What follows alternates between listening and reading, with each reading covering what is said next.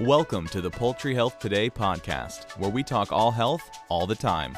Hear engaging interviews with today's leading industry experts. Hosted by Poultry Health Today editors, podcast episodes highlight the latest ideas, insights, and advice to improve poultry health, welfare, performance, and food safety.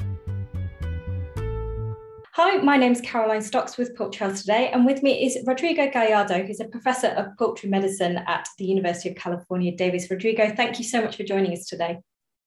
Thanks for the invitation, Caroline.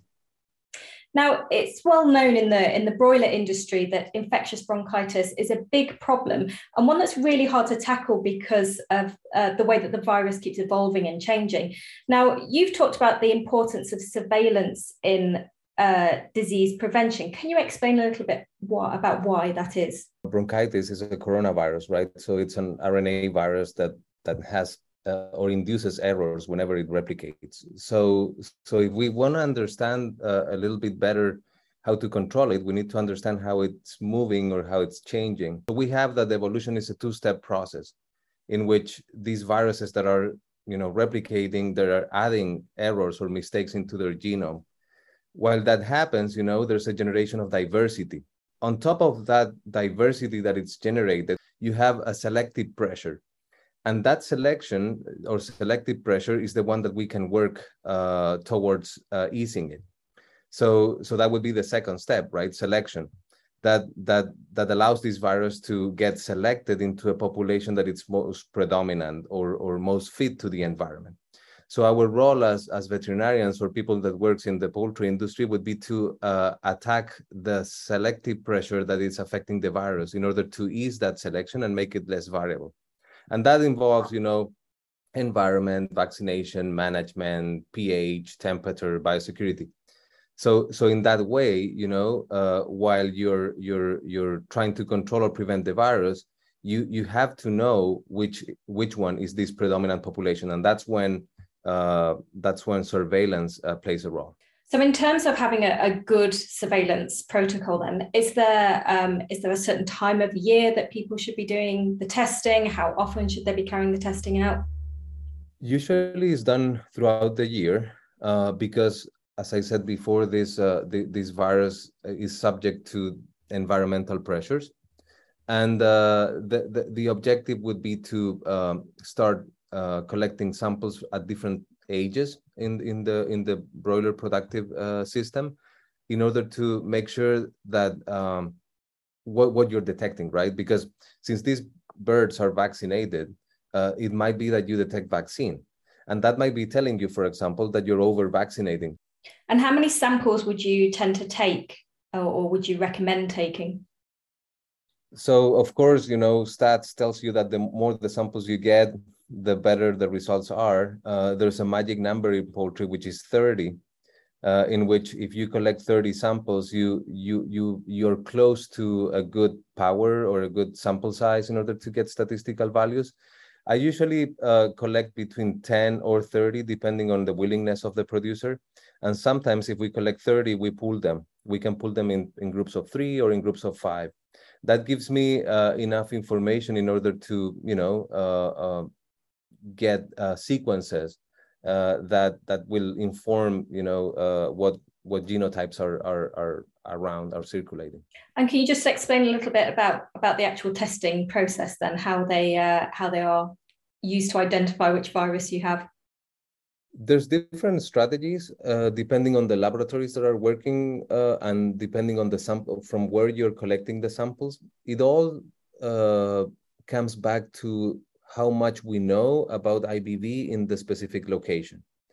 So there are strategies such as qPCR or quantitative RT-PCR, in which we use primers and probes that are focusing only on certain genotypes of IBV. Those will be the ones that you use whenever you know the epidemiology of this coronavirus in a certain location. But at the same time, that technique doesn't have enough sensitivity to changes in the virus. And since this is a virus that changes a lot, you need to be constantly doing or using another strategy in order to check for things that your primers and probes won't be detecting if the virus changed. So that second strategy is usually doing virus isolation, conventional PCR, and then sequencing. And finally, my lab and other labs also have been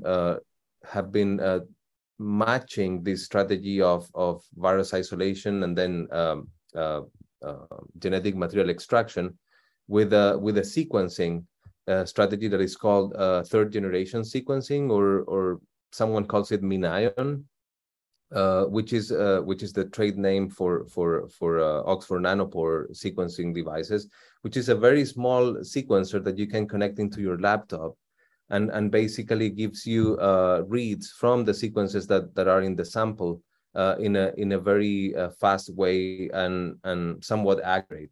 So that's kind of like the future of surveillance. The only problem is that we're not quite there yet. So there's a lot of genetic material that you need in order to do that. There's a lot of lab work that still needs to occur before you load that machine. And it's still in prices that are a little bit expensive. Now, we've talked a lot about broilers there. In terms of layers and the surveillance programs that a producer might adopt, is the strategy the same or would it differ? So in terms of tools and strategies itself, they are very similar to broiler surveillance. Now, the problem with layers, though, is that they survive for a long time. And also, it's not uncommon to see, and actually it's very common to see multiple age complexes in which you have, barns that can hold up to 300,000 hens, and there's different ages inside. So that creates big challenges in terms of realizing or understanding in which times you need to collect those samples. So what we usually suggest to layer producers or breeder producers in this case is to collect samples early in the life of during pullet phase, also close to peak of production, and then after peak of production. It's challenging. There's a lot of sampling that comes back negative, particularly because in every farm you need to detect the time in which those chickens are being challenged. But it allows you to get really good information about vaccination or even over vaccination. So when you start sampling at times in which, for example, you vaccinated, for example, 4, 5, or 6 weeks before, and you start getting, the same vaccine, well, that might mean that you, for example, are over vaccinating and you have too much vaccine in the environment, and that vaccine might be causing harm as a rolling reaction. Vaccines are tools, right? So you use them whenever you need them, and it's very common to see in producers all over the world that they have an IBV problem and they add a vaccine to their vaccination program, usually a different genotype, in order to do this thing that we were talking before, like generate this cross protection. They alleviate clinical signs, but then they never do surveillance in order to pull that vaccine out. And again, they're tools, so you use them and then you pull them out so you can save them to a new event, a new outbreak event. That's something that we need to emphasize. If we want to keep the tools that we have right now available and useful for the future, we probably need to use that strategy of using, alleviating the clinical problem and then pulling out. What we do here in the West Coast is a differential vaccination. So our vaccination programs from the summer are completely different than our vaccination programs in the winter in terms of IBV in broilers. That's really important for us because that allows us to keep the virus in check. Low variation, low amounts of virus in the environment.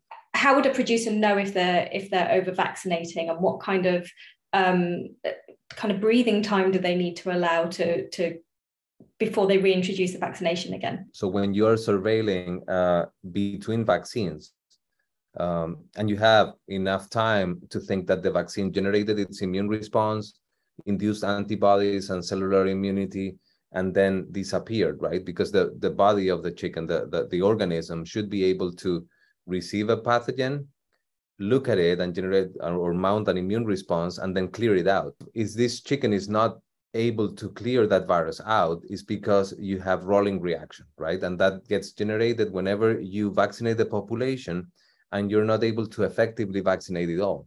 So the virus will start jumping, right? When you have that, it might happen that there's so much virus in the environment, either by over-vaccination or by rolling reaction, that adding more vaccines is not the way to go. So the idea would be to lower the amount of vaccine in the environment in order to lower the possibilities of that virus to change and lowering the possibilities of that virus to cause a variant strain.